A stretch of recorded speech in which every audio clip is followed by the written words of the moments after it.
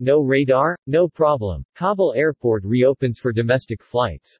Kabul Airport is operating without radar or navigation systems, making it difficult to resume international civilian flights. Taliban reopens Kabul Airport for domestic travel. Ariana Afghan Airlines relaunches 3 domestic routes from Kabul Airport. Technical team from Qatar repaired parts of Kabul Airport traffic control system. Ariana Afghan Airlines announced in a statement on its Facebook page that it has resumed domestic flights between the capital city of Kabul and Herat, Mazar-i-Sharif and Kandahar.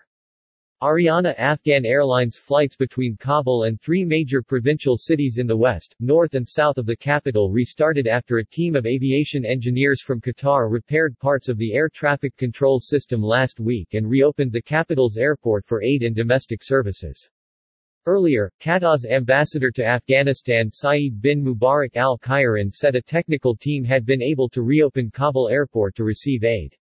Lauding this as a step taken to return the country to relative normality after a tumultuous period, the ambassador added that the airport runway has been repaired in cooperation with Afghan authorities.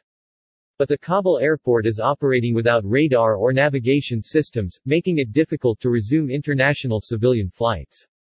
Reopening the airport, a vital lifeline to both the outside world and across Afghanistan's mountainous territory, has been a high priority for the Taliban as it seeks to restore order after they completed their lightning seizure of the country by taking Kabul on August 15.